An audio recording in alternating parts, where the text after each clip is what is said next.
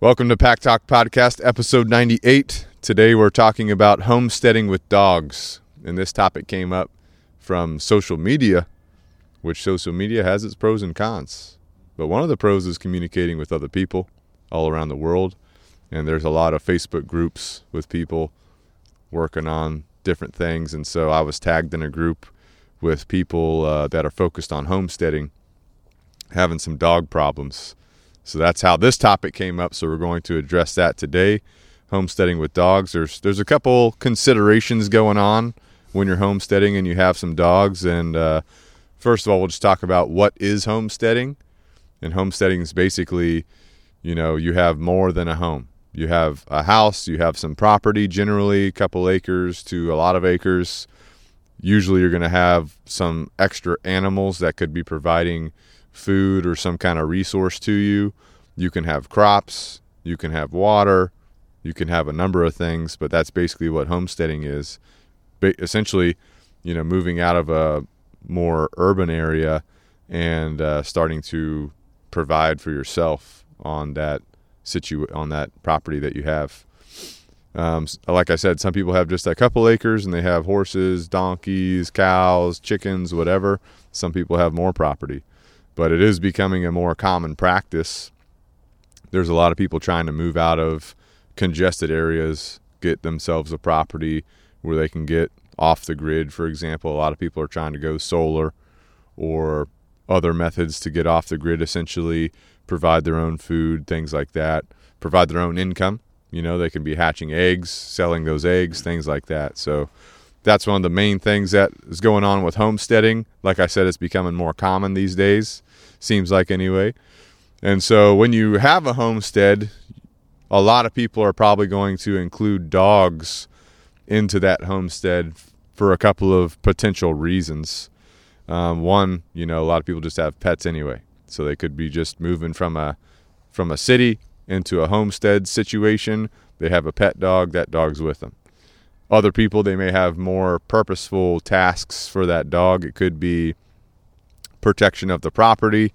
It could be deterrent against potential threats outside of the property, whether those threats are like a human threat or whether those threats are some type of predator animal trying to go after their prey animals, because most homestead animals, horses, cows, chickens, those types of things, goats, pigs, those are all prey animals. So, if you have a homestead, you're going to have to protect them from potential predators, which could be coyotes, foxes, hawks, owls, these types of things.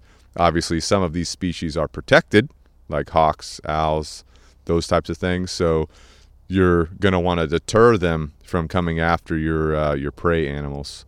But also, you could use dogs as a livestock guardian dog, similar to like just a property protection dog. But this is a dog that's staying with your livestock, protecting, deterring any potential threats. You could use dogs for herding your animals. There's just a number of things you could be using dogs for. So we'll talk a little bit about the different purposes of dogs on the homestead. We'll talk about what types of dogs could be best for the homestead. We're also going to be talking about common issues that are going to need work with the dogs. A lot of dogs are going to want to chase cats, chase poultry, chase livestock, things like that. We have to teach them not to do that. We have to teach dogs to respect boundaries of other animals, larger prey animals like horses, cows, ostriches, pigs, goats, those types of animals. And then we're going to talk about how to resolve those issues. So that's kind of our goals today, going through those things. But before we proceed on, I've got Chris with me. I've got Ben with me. Chris has a homestead. So Chris, give us some of your thoughts on a homestead and what dogs could potentially be used for on a homestead. Yeah, I mean, my idea of a homestead, I would say I'm in the very amateur phases of homestead. Of a homestead. When my end goal for a homestead would be self-reliance, not necessarily off the grid per se, but the ability to be off the grid. That would be. I'm at the finished stage. Talking about from a food from standpoint? Anything, income, food, security, all that stuff. Power. Community, power, What all about that. power? Yeah, power. So I mean, yeah, you can get crazy with it and go down the prepper world, which we do a little bit, But in practical sense, a homestead is just self-reliance. We can grow our own food, we can provide our own food or hunt our own food, we can protect ourselves. We have a community that we can protect each other. Mm-hmm. So that's to me what a homestead is, and that's kind of my goal, like what I want to slowly be moving towards. And so me personally, as far as dogs' involvement in that, I think for the most part it's still just pet dogs. Like I just want dogs to be involved in my family because we like dogs. Mm-hmm. But I lean more towards the deterrent / property protection side of things as far as my personal use of dogs. Mm-hmm. I don't think I'll get too much into needing herding type dogs. You know what I mean? I'm not going to have cattle or livestock to that level. Mm-hmm. Maybe like 2 or 3, a couple goats or something like that, but nothing that I'll need some major herding or anything like that. So I'm looking more for, hey, shady person walks up on the property, I kind of want my dogs to go challenge that. Or like you mentioned, the foxes. That's a real situation we've dealt with our poultry. Foxes like their Chick-fil-A. You know what I'm saying? So having dogs be able to run that stuff off, which my 2 hound dogs do. They'll run off a fox. But that's kind of where I lean more towards as far as using dogs for the homestead for my personal preference. Yeah, herding would probably be like a larger operation where Sure. you got a lot of cattle, you have a lot of goats, you got to move them from one pasture to another. Yeah. You need assistance rounding those up, so that's what that would probably be used for. But I think most people, like you said, the smaller homesteads are going to be people with, small numbers of livestock or poultry. They're going to be battling with the natural predators in their area, typically probably going to be coyotes, foxes, hawks, owls, possums maybe, raccoons maybe. Other dogs. Yeah, exactly. Those types of things. Possibly an armadillo. I don't really think an armadillo would go after a poultry, but you never know. But those are going to be like your common natural predators. And then, of course, when you're on a homestead, there's less people around. So if you have a suspicious individual or suspicious group of individuals on your property, you want that level of deterrence, and a dog can help you with that. Or a dog can just be a perimeter alarm or an early warning system where you have a dog, it's barking. Yep. It tells you when there's something abnormal on your property or abnormal going on your property. And with that being said, talking about deterrence or early warnings, if you're on a homestead, that is a concern, because there are going to be individuals that are up to no good. Maybe they want to, acquire some of the livestock you have, and so they intend to steal something. Maybe they intend to take advantage of you or something like that. So having early warning out there is going to be helpful in some situations, so your dog can play into that. What else can play into that? Guinea fowl. Yeah. Ben? I got one about the livestock. Cow tipping. Cow tipping. That's You got to keep an eye out for that. Some drunk high schoolers, country boys come through. They want to flip a cow. They get some bright ideas.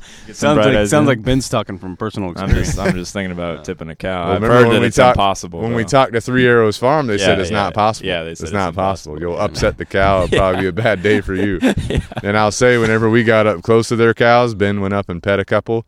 Those are big cows. They're big. You cows, would need bro. some muscle. You need So some I don't manpower. think you're going to be able to tip that cow over. No, and definitely once you not. upset it, it's probably going to crush you. You would probably need like 4 people to tip a I cow. don't know. I know, but look, you tell that to like a group of male high schoolers. Drunk. You can't tip a cow. Yeah, Right. Yeah. Oh, you watch me, Bubba. I'm a lineman on the football team. Anyway, out in the country parts, you're going to have things like that come up. So early warnings of dogs, guinea fowl, they can be good early warning noise makers for you. So definitely recommend looking into those. But before we proceed on with some common issues you can come up with some dogs on a homestead, let's talk about what types of dogs might be best on a homestead. And I truly think this is just going to come down to the environment that you're in. Mm-hmm. So we are located in the low country of South Carolina, which is generally a warm area, right? We have hot summers. Our winters are not that cold. To us they're cold, but they're not that cold. We're talking about low 30s in the winters for most of the time. Hardly any snow. these types of things. There will be some frost, there will be some freezing, but nothing like, feet of snow going on. Mm-hmm. You've got homesteads on the Midwest, the West Coast. They may have some snow, they may not have snow, they do have less humidity, so that can be a factor as well in the dog you choose. Then your northern homesteads, we're talking about lots of snow, very cold temperatures for a duration of the year. So you have to take that into consideration as you're selecting a dog to be living on your homestead, because a lot of homestead dogs are going to be living outside. If you have a dog that's a livestock guardian dog, that dog should be living with your animals, your livestock that it's guarding. So if you have a bunch of goats, you have a livestock guardian dog, you're going to want that dog living with the goats. And so that means that dog has to be able to hold up to the elements. And so if you're in a southern state like Southeast United States, you could probably get away with a dog with medium, possibly short hair, right? And the breed probably doesn't really matter. What matters more is that dog's individual characteristics to help meet your goal, right? That could be livestock guardian. You want that dog to be able to have boundaries around livestock, which you have to teach them, which we'll talk about. But it could also be what's their natural tendency to bark at something that seems suspicious. Can you teach them to bark at something that's suspicious for a deterrent? So you're looking at those individual characteristics. Of course, there are breeds, that are typically used on homesteads for a variety of reasons, like your Australian cattle dogs, your blue heelers, your German shepherds, these types of dogs. There's a bunch of different breeds out there. Great Pyrenees, that's a big livestock guardian dog. And so if you get a dog that's traditionally a livestock guardian dog from a bloodline that has been doing livestock guardianship, it'll probably be more naturally or genetically predisposed to that specific work set, that specific skill set, and the amount of training that you'll actually have to do will be less than a dog that you just grab from a shelter or something like that. But going back to kind of big picture, based on your environmentals, Southeast United States, you could get away with a shorter medium-haired dog. Maybe you have some kind of shelter for the wintertime where they go into. I know goats will sometimes have shelters as well, basically just like a small pole structure, like wooden structure with sides on it and a roof, just to kind of keep the elements out of there, keep the frost out of there, and they'll sleep in there or whatever. If you live northern United States, you might need to go with a more longer-haired dog. German Shepherd, Great Pyrenees, St. Bernard, these types of dogs that have thicker hair. What's those mountain dogs? Bernese mountain dogs, those types of dogs. Anything with like a thick coat to get through those heavy winters while they're working. If you're in the western United States, you might have a hybrid, kind of depending on your actual location. I used to live in San Diego for a couple years, and believe it or not, at nighttime it'd be cold. In the daytime it'd be like 70s, so you could probably get away with a thicker haired dog in that situation as well. But if you have a longer haired dog or a thicker haired dog in the summertime, you might need to have some additional shelter for them to get out of the heat, or those dogs might make their own kind of cooling spots. They'll dig some spots in the ground. They'll go lay where the pigs lay in the mud, these types of things to help them cool off. So just some considerations, big picture considerations on if you're looking for a dog for your homestead, some things you might want to think about. Chris, you have any other additional considerations? No, that's all good stuff. Just personal preference. I like most of the shepherding breeds. I feel like they can handle the heat, they can handle the cold. It's a good balanced breed, whereas something like a cane corso, a lot of people will use them for property protection. They might not do so well in snow. You know what I'm saying? They got no coat or nothing. Yeah. They'll get cold. So yeah. I think shepherding breeds just is my personal preference. German Shepherd, Malinois, Dutch Shepherd, Australian Shepherd, or even the what is a river that we've trained? Border Collie. Border Collies. Yeah, those are really good, especially for herding and stuff. Their coats, I feel like they can hang in the heat. They can also hang in the cold. But I think the biggest thing is what you talked about is like if you're wanting large, you got large scale, you got a farm or you got a lot of acreage and you're gonna have lots of livestock. it's not about like, hey, let me get this specific breed or let me get this dog. Like you want a bloodline that's been doing that work that's going to set you up, and you get a dog that has the right temperaments for those types of things. Or if it's more like me, more geared towards the property protection side of things, or even at least you want a dog that's going to alert to suspicious activity. Maybe I'm going to go into the dogs that have a bloodline in the working side of things, whether it's police work or sport dogs, that kind of stuff, more of the protection sports and whatnot. So I think that's more important than anything, but the environmental is definitely important as well. Depending on your setup, you might have a number of dogs. You know, if you have some pastures where you have goats, or a pasture could be something that's super small, a couple acres, less than an acre of goats and pigs, things like that. They could be really big, right? But let's say you have a couple pastures of smaller livestock like goats and pigs. You might have some type of dog like a Great Pyrenees, for example, in that pasture with them. And then for your overall property deterrent protection, you might have a German Shepherd that's moving around, right? Something like that. And now there's more considerations with that. You have to make sure that your dogs understand how to interact with the other animals. You also have to make sure the dogs know how to interact with each other. Right. So that we're just talking about layers of things to consider and train to make sure that your homestead is operating the way you want it to without issues. Big dogs versus smaller dogs on a homestead too, bigger picture, depends on your goals. Like an Australian cattle dog can be a really good livestock protection, livestock guardian dog, protection dog, really good at herding, obviously, if you train to that. Personal protection, or property protection, there's definitely capability there, but it is a smaller dog, so someone walking up with ill intent, the smaller dog versus a larger dog may have some kind of factor in their mind, right? A bigger dog might be more intimidating. If your smaller dog, like an Australian cattle dog, can turn on their aggression effectively and show proper aggression to that potential threat, that might be a good enough deterrent, So again, it's going to come down to what you're actually looking for, To be honest, smaller dogs are probably going to have less issues from a health perspective than a bigger dog. Think about a bodybuilder versus like a, leaned out body weight type worker, right? A bodybuilder has a lot more muscle, so their body has to work harder to provide nutrients, oxygen, energy to those muscles. They're going to fatigue faster than that leaned out person that's doing, body weight style training from a training standpoint. So big dog versus little dog, that bigger dog has more mass, has more muscle, has larger organs.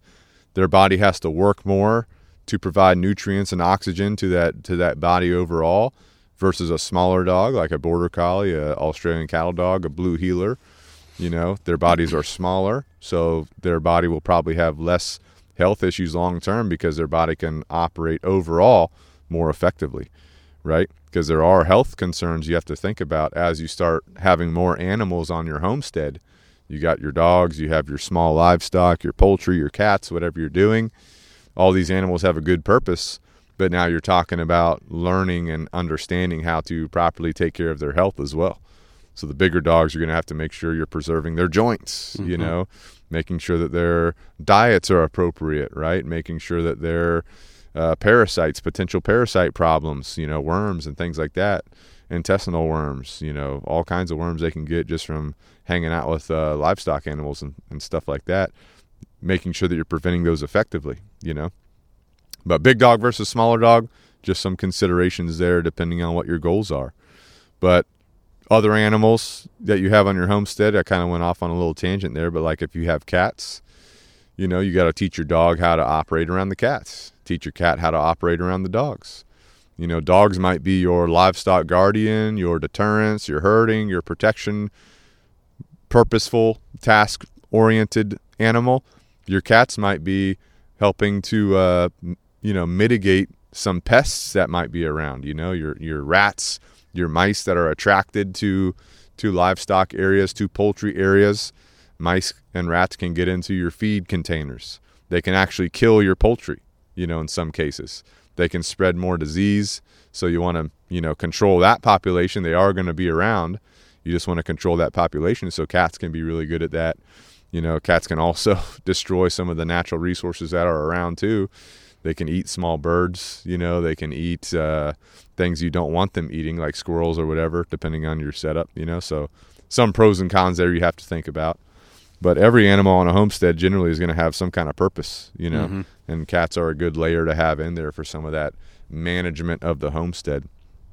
But going back to dogs, all right, we've talked about kind of big picture a dog that you might be selecting.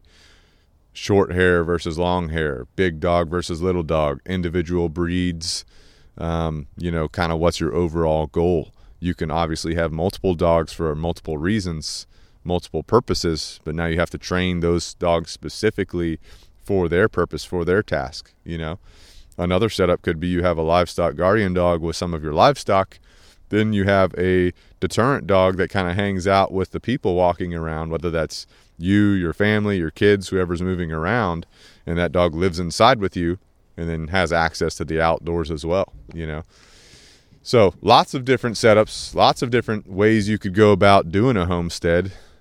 Chris, any other ideas on, kind of strategic setting up of dogs on a homestead for different purposes? No, just no. I think you pretty much hit it all on the head. Know what you want. You gotta. I think many people just jump the gun a lot. You know what I'm saying? Oh, I want a dog. Oh, so, some farmer says, well, you get you a Great Pyrenees. That's what they're going to get you taken care of. Like, all right, well, I'm going to go to the shelter, find some Great Pyrenees, and then let's rock and roll. Like, nah, know what you want. Be a little, take your time, do some research. Mm-hmm. Find a good breeder, figure all that stuff out before you jump the gun and get the dog. Because you might get that, you might get you a big old Mastiff breed, thinking, with the intention of hey, this dog's gonna patrol my 50 acres of property. You know what I mean? This dog's probably doesn't have the stamina for that kind of stuff. You know what I mean? He might not be a patroller with his personality either. Right. Which it's if you look at those breeds, it's they're designed to hang around the house. They hang out. They do protect the property. They alert to strangers, but they're not really patrolling. You know what I mean? They're not going to be patrolling miles and miles of your property or whatever. So it's know what you want, do some research, and then kind of build your setup based off of that. Yeah. So when you have dogs on your homestead, let's say you select a dog or a couple dogs, and you're like, okay, I'm going to bring them onto the homestead for different purposes, whatever that is.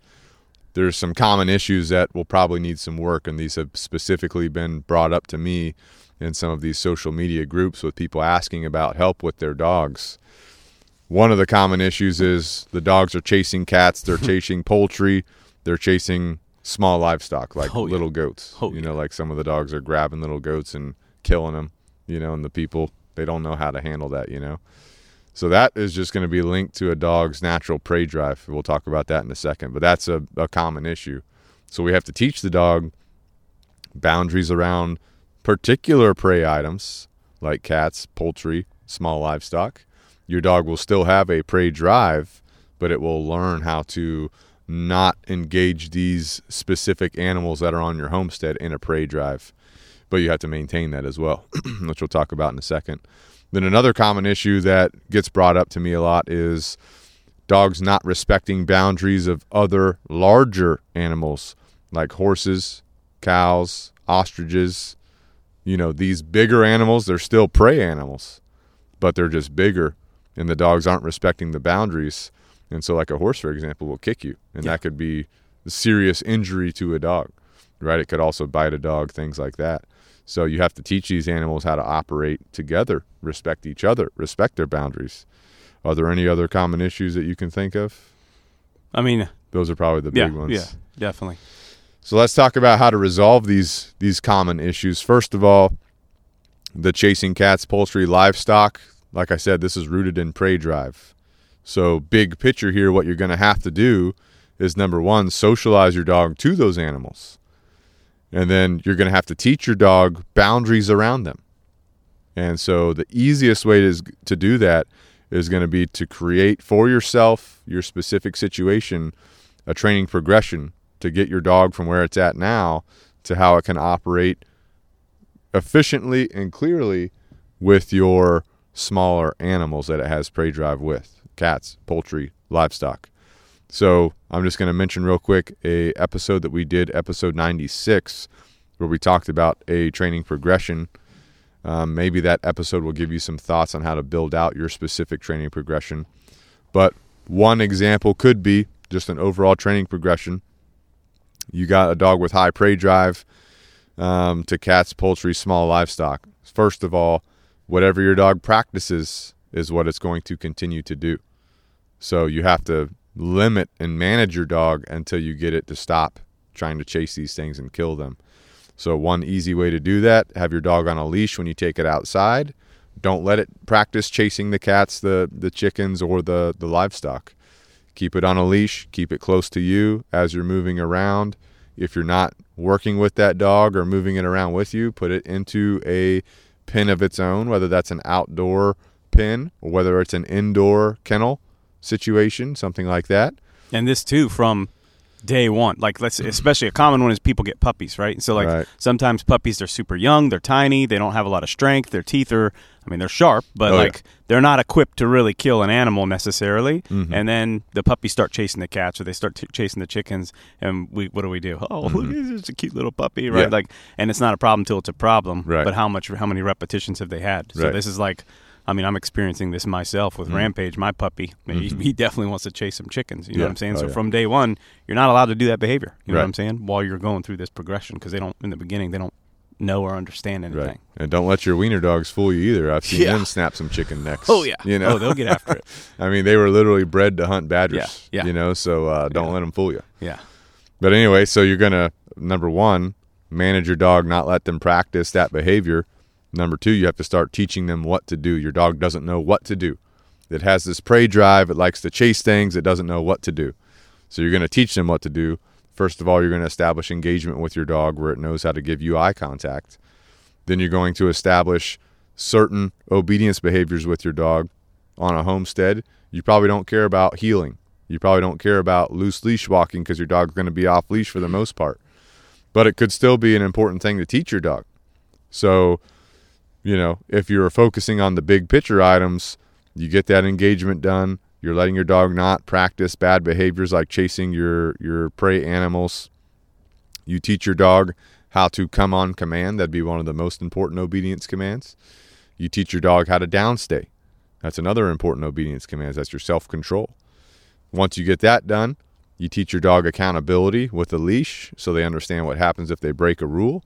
You teach them remote collar conditioning and application, which we did a podcast episode 75 on remote collars that tells you how to do that, gives you all the details on that. The reason why that's important is because that's your invisible leash. Even if you teach your dog all this stuff and they're not chasing your prey animals anymore, it's not guaranteed they're never going to, like, all of a sudden chase one out of nowhere. So that's why you have your remote collar, so you can remind them to not be doing those types of bad behaviors. And once you get that done, your remote collar done, now you're just kind of proofing your dog's boundaries around the prey animals. So if your dog is around the cats and is staring at them a little bit too much, you can communicate with your remote collar to avert their gaze from the cat back to you, or avert it from the cat, period. As long as they're not focused on the cat or trying to chase the cat, they can do whatever they want. The minute they try to go for that cat, they get recalled to you and a correction applied via remote collar if they're not moving back to you. That's as simple as you can get it, you know. Then you just maintain that. You do that with all of your small prey animals. Then over time, you just have your dogs and your prey animals around each other more and more, establishing and maintaining your dog's boundaries to them, and then you'll find it being where your dog understands and doesn't go after them anymore. That is probably the simplest training progression that's focused on that specific problem. Is there any other things you would add to that, or other considerations? Yeah, I think the temptation is for most people to jump to the accountability side of things. So I think you need to be careful there. Like, and you can be successful with that, right? Like, hey, look, every time my dog goes after a chicken, I'm just going to give him a correction on the leash or remote collar or whatever. Mm-hmm. And so, like, now you're talking about building an aversion, right? Where now my dog's actively avoiding my chickens or livestock or whatever. So, like, obviously, if you're in bigger picture, you want herding, that can be a big problem, right? Where now, like, the dog wants nothing to do with the livestock. That can accomplish your goals, and that, hey, just my dog stays away, whatever. But I think what you want is toleration. Like, you just want your dog to not necessarily avoid them. You want integration. You want integration. Like, with we're all a unit. We're all part of the homestead. We're like, it doesn't have to be that we all get along, but you tolerate each other. You're not necessarily avoidant of these things, but you understand the boundaries that, like, you're not going to chase and kill my chickens, but you should be able to hang out at a downstay while I'm out over here, 10 feet away feeding my chickens. Yeah. You see what I'm saying? Or if you go into a pasture with your goats, right. you want your dog in that pasture with you. Right.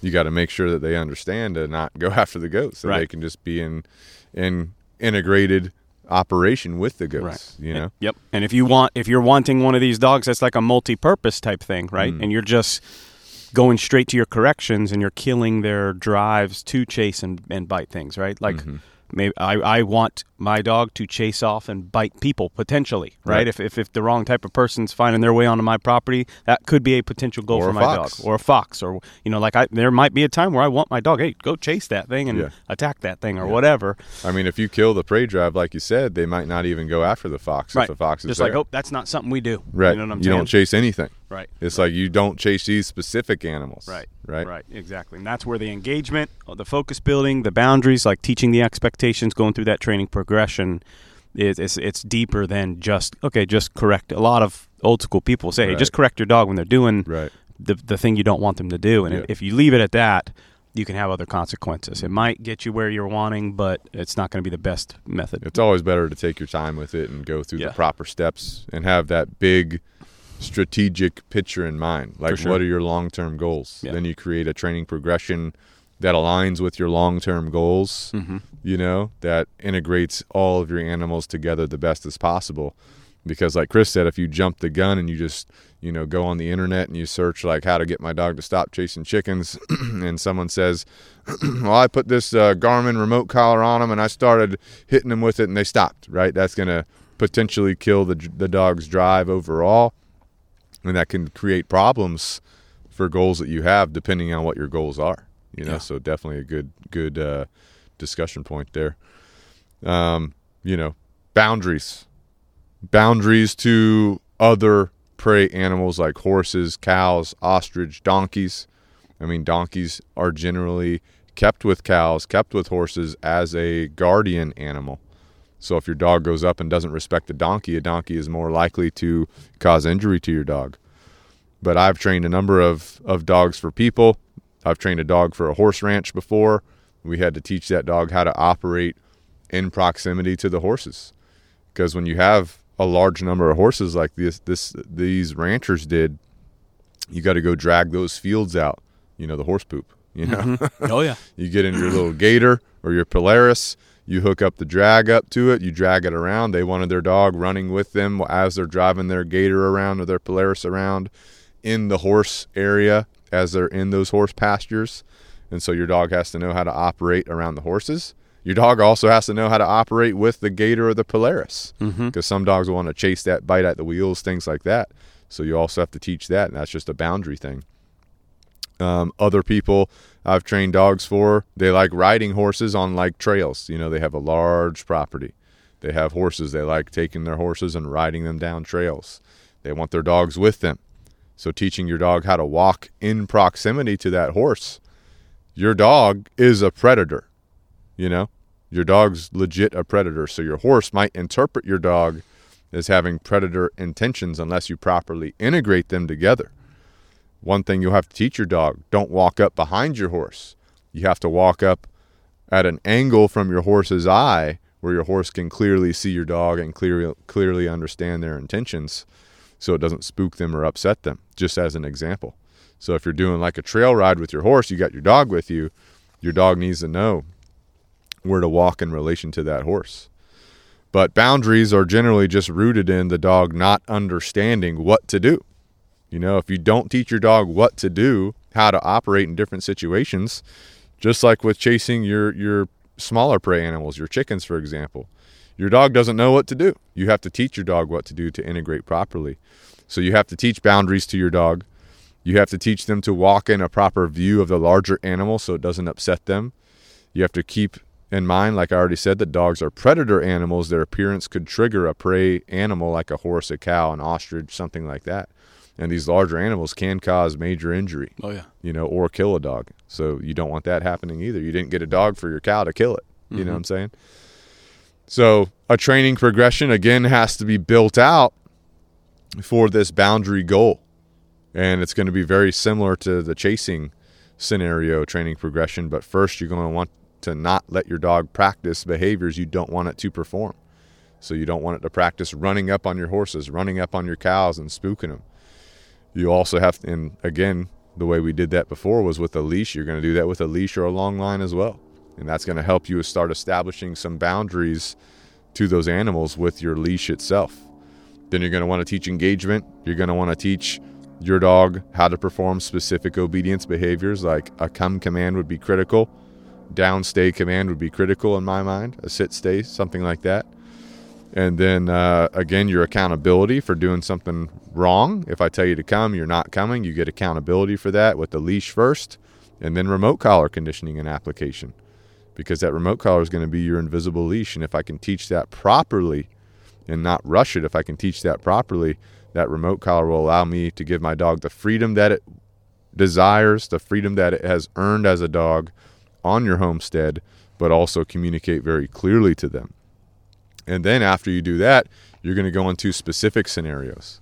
So if you like trail riding with your horses, you're going to do that with your dog, and you're going to teach your dog how to walk in relation to that horse, generally off to the left or right side of that horse at enough distance where your horse is comfortable. At the same time, you're teaching your dog and horse socialization to each other. If you like going out and tending to your cows, or hanging out with your cows, maybe you got to give them hay or whatever nutrients they need. You know how they have those mineral blocks for them, or just checking on them. You have to teach your dog what to do when different things are going on. You don't run up to the cows. You stay at enough distance where those cows are comfortable and you're comfortable, And if you do that, you might see your animals naturally getting closer on their own and operating together on their own because they're properly integrated. But you might have some animals that long term, they don't want their bubble broken by that dog. What else you got? Considerations for that, Chris? Yeah, no, that's good. One of the scenarios you brought up is like teaching the dogs how to approach. You know what I'm saying? So coming up behind, but there could also be like the horse side of things. And I'm definitely not an expert on that side of things, but you're training your horse as well. So you could, in that scenario, if I'm riding my horse and the dog's off behind me in the woods or whatever, and I need to recall him, like that dog, you can either teach your dog to come wide and come up the front, or you can get your horse used to your dog approaching from the rear. Right. You know what I'm saying? So like it can go both ways, but it all comes down to scenarios, and you can't run those scenarios without that foundation of training in place. But yeah, I think just what do you need, and then how do you get there? Right. You have to develop the critical thinking skill set, which is what we're trying to help you do by having this discussion. Of course, we can take you through all the minor details of actually what to do.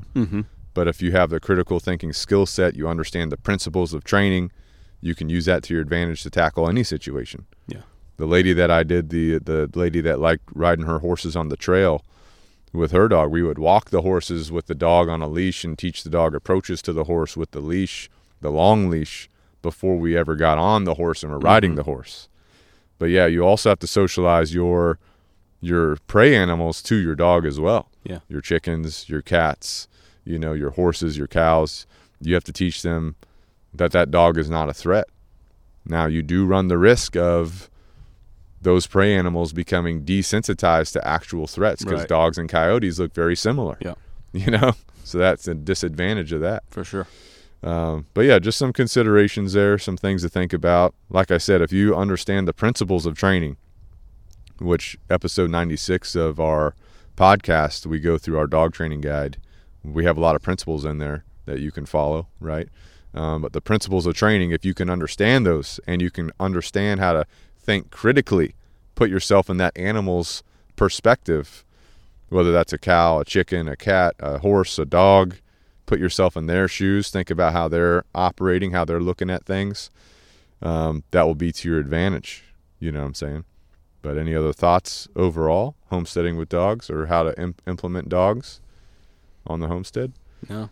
There's different setups I've seen. I've trained a dog for that horse rancher. They have a huge property, a lot of horses. They have bobcat problems. They have coyote problems.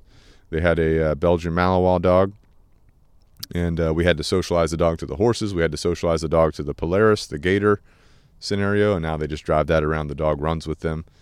had to socialize the dog to the lawnmower. They have a zero turn that they cut some grass with. The dog wanted to attack it. Oh yeah, so you got to teach the dog how to operate with the zero turn. But once you get all that done, you're integrated now. That dog lives in their house like it sleeps in their house at nighttime, but during the day when they're out on the ranch, that dog's out there with them, and that dog's working all day with them. The people that I did the dog for the horse trail riding, that dog was more of a personal protection dog, but she would be out with the horses. She would be out riding with the horses. You got to teach that dog how to operate in those situations. Other setups I've seen and given some advice on, people will call for advice or whatever. And even if we don't do the training for the dog, we can advise them what to do. And so other setups, goat pastures, you got different dogs in the goat pastures, and you have a central dog that kind of moves around the property. Out in the goat pastures, there might be more of like a Great Pyrenees type breed than the dog that's roaming the property with them, usually staying in vicinity of the farmer. That dog might be like a German Shepherd, Belgian Malinois. Those are very common breeds that people have for that specific scenario. You could have two types of dogs that are your deterrents. You could have one that you allow to range out on your property, kind of go out of sight, out of view, but they know the property boundaries, which that's another thing you have to teach your dog, property boundaries, right? So that's a whole different discussion. You don't want your dog roaming out there going off all over the neighbor's property. That's disrespectful, right? So you got to teach your dog your property line, how to stay on that property line without one of those property fences. You know what I'm talking about? I mean, you're also talking about like big time. To me, you're looking at temperament as well. You know what I mean? On that dog, like you're talking about an independent dog that can think outside the box, operate on its own. I mean, if that dog if some other, a fox, coyote, a person, and they're 20 acres away, they get into some stuff, they're there. Like, you may not even know. You may not even know that something's going down. You know what I'm saying? So like that's a different type of dog that you're looking for as well. Exactly. But you could have a dog that's out like your roamer that goes out to your property lines and kind of moves around. Then you have one that stays closer to you. That's another type of setup. So there's lots of options with the homestead. There's lots of considerations, things to think about, but those are some of the big ticket items. So, Ben, you got anything? Homestead thoughts? I live in a townhouse, so don't have much homestead experience. But no, well, you got cats and dogs. Yeah, they live together. Had to integrate them together. And still got a couple, sometimes my big dog will go after the cat, but they're cool with each other. Well, that's the thing, though. It's like this. It's not that different, right? Like that's the whole thing. You live in a townhouse, you got things you're going to deal with. You got to encounter dogs out in your neighborhood. Yeah, definitely. In my backyard. It's all very, very, as far as how you would approach this stuff, it's all really the same, just the scenarios are different. Yeah, pretty much. All right, well, any closing thoughts, guys? All good. Good to go. Homesteads, it's the thing. People are definitely homesteading. I'm definitely pro homestead. Getting out of the city, getting their piece of land, and learning how to live on the land. And on a homestead, there's always things to do. Yeah. There's always improvements to the land. You might need some French drains for your water problems. You might need a pond, which if you got a pond now, what are you doing with your dog with the pond? Is there a problem with the dog with it? Is there no problem? What about snakes? You got snake considerations, venomous snake considerations. How are you going to manage your snake areas? Your hoof stock will help with your snake problems, but if you don't have a lot of hoof stock, you could have venomous snakes moving around. How does your dog interact with a snake in general, right? Have you taught your dog to avoid snakes? Do you not want your dog to avoid snakes? So there's so many different things you could go down, tangents you could go on with a homestead, just so many considerations. But real quick, if you're wanting some more information on individual things you can work on with your dog, especially from a homesteading perspective, our episodes, we've got episode 96, that's your overall dog training guide. You've got episode 80, that's how we teach a stay command, a stay behavior. You've got episode 59, that's how you teach a come command. You've got episode 75. That's going to be your remote collar considerations and understanding and how to teach a remote collar. So those would be probably the big ticket ones, you'd want to think about. All right. We've also got episode 90 on socialization. That's specifically for pet dogs, but the same principles and concepts would apply to socializing a dog to your homestead animals. So every animal has a purpose on a homestead. Dogs, like we said, protection of property, deterrence, livestock guardian, those types of things. Cats, that's going to help you with your pest control, your mice, your rats, those types of things.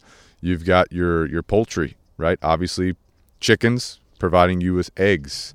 If you free range them, you get that next level egg, you know? Oh, yeah. That's the good stuff. Poultry also good for pest control. You know, if you got the free rangers, they're out roaming around. They're eating the spiders, the palmetto bugs if you live in a southern state. They're eating the ticks, the fleas, these types of things. So it can help you with your overall homestead plan, your homestead strategic plan. That can be some good, just pest control for you. Now, that does come with risks. If you're going to free range them, you got higher risks from predators, you know. You've got your guinea fowl, which could be an early warning system. They can also be really good at pest control as well. They could also let you know if there's a potential predator around the areas that they're in. You know, there's been many times where a fox shows up and guinea fowl will alert to that fox. So now you can react and try to protect your livestock. Goats can be really good for maintaining your wood line, you know, maintaining pastures, you know, because they're eating everything basically. Pigs, same thing. Horses, you know, those are generally prey animals, but you can use them for a variety of things. You can use them to move around. You know, cows, obviously, milk, you know, beef, these types of things are also really good about maintaining your land, grazing your land. So just a lot of options out there. Fertilizer. Chickens are good fertilizer. They provide good fertilizer too. Oh, I know that. So lots of options out there, lots of considerations. But that's all we got for you guys for our thoughts on homesteading with dogs. If you have specific things you'd like to talk to us about, just hit us up. Let us know. We'd be more than happy to have that discussion with you. We, Canine Revolution Dog Training, are now doing virtual lessons. So even if you live at a distance from us and you still want us to consult with you and, you know, advise you on specific things to be doing with your dog, whether that's one time or multiple times, you can hit us up at info@caninerevolutiondogtraining.com or 843-213-2676. We're more than happy to set up a virtual appointment with you to help you meet your goals with your dog. We've got a team of over 25 people ready to serve you and your dog. If you're across the United States or if you're in our area, South Carolina, you can bring your dog to us, or if you're in our local area, we can come to you and train your dog for you, right? Then train you and your family. Dog training is a two-part thing. One, it's training the dog how to behave, how to perform. Two, it's training the family, and it's integrating those two parts together. That's what our programs accomplish. We've also got Canine Revolution apparel. That's going to be your good stuff on Amazon. You're going to be your good to go stuff, right? I got my good to go beanie on today. It's really warm too. But you can also get your Canine Revolution logo on a hoodie, on a shirt, right? On a mug. Get that on Amazon. You can also get it through our Facebook and Instagram pages now. We're working on it on the YouTube, right? And the TikTok. So you have more options to acquire your Canine Revolution apparel to represent, right? Represent and just be good to go overall. We've also got Origin USA, which Chris has an Origin beanie on today. Also warm. Very warm. Yeah. American made. Yeah. Yeah.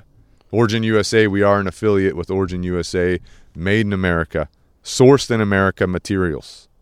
That's going to be your jeans. What we got on, Chris? We got the Delta 68s. I got the factory down. Oh, those are the thicker ones? Yeah, because it's a little chilly today. So. I got the Delta 68s on today. Yeah. Ben, what are we wearing today? Levi. Wow. China pants. My Jocos are getting washed right now, actually. Oh, you wash them? Yeah, you're supposed to wash them. You don't have to wash jeans. Trust me, they smell bad. Origin USA's got the inner layers. You know, I got some of the new, what do you call it? It's like the inner layer of your top. Mm-hmm. What do you call it? Yeah, kind of like a long john shirt. Like a long john shirt. Yeah, like they have that for when it's cold. Yeah. Nano wool, which is super comfortable. Way more comfortable than the old school long johns. Yeah. You know. Yeah. But I got that for the top and the bottom. Under my pants, I can put it. I don't have it on today. But I was going to say, could you show us? The other day it was super cold, and I had those on underneath. Then my top's good to go. So Origin's got what you need. If you're a homesteader, you might be providing for your family. You're going to need that Raptor camo. Yeah. Depending on where you're at. They got the woodland camo for woodland areas. They got the highland camo for highland type areas. But that Raptor camo, man, that shit's good. It's good. It's real good. So they have multiple layers of that too. Yeah. So when you go out, let's say you're deer hunting to provide for your family, you go out to your homestead, property where you're going to be doing that at, you'll blend right in and you'll be warm and comfortable. Oh, yeah. So comfortable you might fall asleep. Yeah. Then the deer walks right by you. Well, you needed some sleep, obviously. Yeah. Well, then you just need to drink a Jocko. That's true. Now we're talking. See? That pivots to the next one. Comes full circle. But Origin USA, go to originusa.com. You'll get 10% off with the promo code SINGER101. They've got martial arts gear. They've got your everyday wear. They've got your cold gear, your warm gear, your exercise gear. Just check it out. You won't be disappointed. And again, sourced in America. All the materials are sourced in America. The cotton they use, the rivets they use, and then it's made in America, right? But yeah, like Ben said, the next affiliate we work with is Jocko Fuel. JockoFuel.com. You'll literally find any health supplement you need. Yeah. You need Jocko Go. That's the clean energy drink, which has been what Ben was just talking about. You won't fall asleep when you're out deer hunting if you've drank a Jocko Go before you go out there. Not only that, the Jocko Go is going to give you the electrolytes that will help you stay hydrated out in the field and the vitamins that your body needs to operate at maximum potency. You know what I'm saying? And now that I'm thinking about it, maybe not a good idea to drink one before you go deer hunting. No, good. No, good idea. Might be too jacked up. No, you might want to go and tackle the deer. It'll get you right where you need That's to the be. good thing about the Jocko Go energy drink. It's not like a fake energy drink. It's not overdosing you. It's not fake. It's bringing you up to an optimal work level. Mm-hmm. I'm looking at Chris's can right here. It says his Jocko Go can. Yeah. It says increased focus. Exactly. Focus, So some nootropics, supports Maybe memory, just focused on balanced energy. on that deer. Yeah. Focused on the deer. Honed in on might your increase senses. your accuracy. I don't know. Yeah, I'm just maybe. saying. Focused on your dog training if you're training a dog. Yeah, 100%. I think it does enhance your eyesight, It your may. vision. Yeah. So then your accuracy will be improved. If you wear glasses, you might just not have to wear glasses. You won't have to wear anymore. glasses anymore. If you drink like a Jocko a day, do you just not have to wear glasses anymore? Yeah, your body just gets younger. We Yeah, might be on yeah, the verge of making things up at this point. Yeah. Cannot be confirmed, but that is suspected based on the good nutrients in the drink. They've also got the Jocko white tea. So let's say you've already had a Jocko Go, but you want to take a warm drink out into the field with you, but have the health benefits. You can get you a Jocko white tea, brew it up, be good to go. That shit's good. Yeah. At this point, I'm waiting on the Jocko coffee to come out. They do. Because out. he's got coffee? Yeah, the coffee milk. Oh, The well, coffee yeah, protein yeah, mix. Yeah. Well, yeah, but I'm waiting on like coffee grounds I think from he's Jocko. working with like a He's partnered up. Navy SEAL partner coffee company. I know he knows the Black Rifle guys. Like he Yeah. goes Oh, hunting yeah, with them yeah, too. yeah. So he might, Black Rifle might come out with the Jocko brew. You never know. Dang, that'd be crazy. But anyway, the other thing about Jocko Fuel, again, sourced in America, made in America supplements, all good for you. Some of my favorites are the greens because I like having those micronutrients that you miss in a lot of your meals, right? The greens, if you implement that into your daily routine, that will help supply you with more micronutrients that your body can utilize to your advantage. And if you're a homesteader, you're working hard on your land. You're working hard on your homestead. And you need those micronutrients to be at peak optimal performance, right? You've also got the Mulk, which is your protein supplement. You can get some additional protein in during the day. Or if you're a homesteader, you're super busy, you can grab a Mulk ready to drink. It comes delivered to you in a case. You grab it, you pop the top, you drink it. Boom. Now you've got 30 grams of protein that fast. And if you get the coffee flavor, you get some additional caffeine in it too. Now let me tell you guys a story recently. I hate to say this, but I mismanaged my time recently. We were going to, as Canine Revolution, except for Ben, he decided to blow us off. But we were going What was that? We were going to the fight night Oh yeah. to support one of our alumni who's a high-level MMA fighter. And Ben blew us off. He couldn't make it for whatever other reason. Arrangements made But months before Ben's that. fiance, she held it down for him. She did. Yeah, she held it down. represents me as well, so I was there technically. Anyway, I mismanaged my time. I had to leave, and I had planned on eating a meal before I left, but I ran out of time. So what did I do? Boom. I grabbed two You Molt doubled it. RTDs because I needed 60 grams of protein. Boom. I grabbed those puppies. I grab a go. So on the way to that event, which is like a 40-minute drive for me, I drank my RTDs, my Molks. Now I got my protein in me. Took the go with me into the event. So because, again, the event was later in the evening. So I'm staying up past my normal bedtime. So I knew I needed that extra help to assist me staying up past bedtime. Yeah. So it got me through the evening, no problems. I did hear a story What? about that night. What about it? Is that around this time, arrival, you had to make an emergency bathroom That was break. probably the downside of the double banger of caffeine. That you, I heard it was in an emergency. We were running. Yeah. We were running. Yeah. Well, We went to a store that didn't have a bathroom I can accessible confirm, to the I public. can confirm the details of And this story. it was sounds like a catastrophe for well, bathrooms. this was a true story. Yeah. Okay. And because my plan got messed up, I had planned on using the bathroom before I left after I ate my food. It wasn't able to do that. So I added in all these extra nutrients, and my body is like processing everything. It's like, you got to go now. I mean, he stopped traffic. Like, he jaywalked across. Jay ran. I believe ran. it. So we park in the parking garage because it's downtown Charleston. We park in the parking garage. I run. Ben's fiance is there before me and my wife. So I'm calling her. I'm like, where's the bathroom? Find it. Where's the Scope it public out. bathroom? She's like, they're down here. I run down the stairs. They're closed. They're locked. I'm like, fuck. And so there's a Target next door. So I run into the Target. I'm running around. Well, my wife and Ben's fiance are like, why don't you just ask somebody? And I'm like, no, I'll figure it out. I'm running around the Typical store. I see the bathrooms. There's an employee right there. I'm going. She's like, employees only. I was like, are you serious? I was like, where's the closest public bathroom? She's like, across the street, across this corner or whatever. So I run. You know, there's red lights or there's green lights. We got traffic going both ways downtown Charleston. Doesn't He care. thinks there's red lights. Yeah. I don't care. I'm just like, I got to go. So I'm weaving between the cars, running across the road. You can get a ticket for that. Yeah. Run into the bathroom, get business taken care of. On the way out, there's an older gentleman. He's having trouble getting into the bathroom. And so I'm like, shit, I got to help this guy. So I help him with his walker, get into the what do you call it, stall. Is that the handicap stall? Yeah. Oh my I god. help him get into the stall and get his pants down. I'm like, all right, see you later. What? Yes. You pulled his pants I down. didn't pull him down, but I helped him stabilize so he Oh my could. god. Yeah, so that was my Good Samaritan. Yeah, good Samaritan award over here. Samaritan of the. Anyway, we're talking about JockoFuel.com, right? Jocko Fuel, how it's going to help you, support you.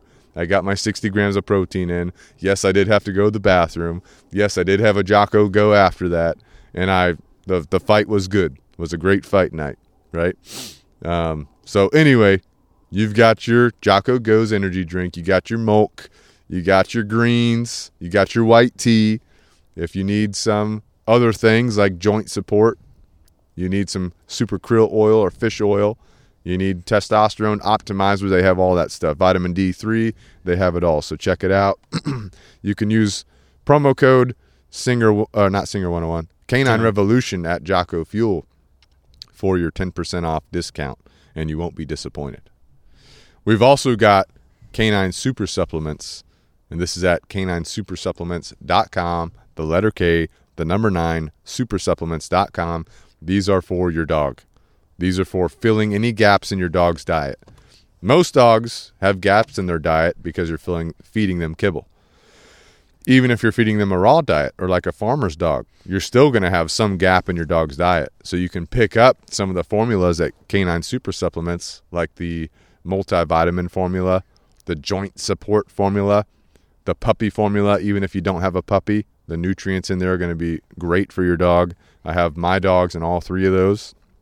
You can also get the weight gainer if you have a hard gainer dog or a dog with a high metabolism that needs to add some weight. You can add the weight gainer to them. But it's basically just a powder. You scoop the powder into their food or their water bowl. You mix it up. Boom. My dogs love it.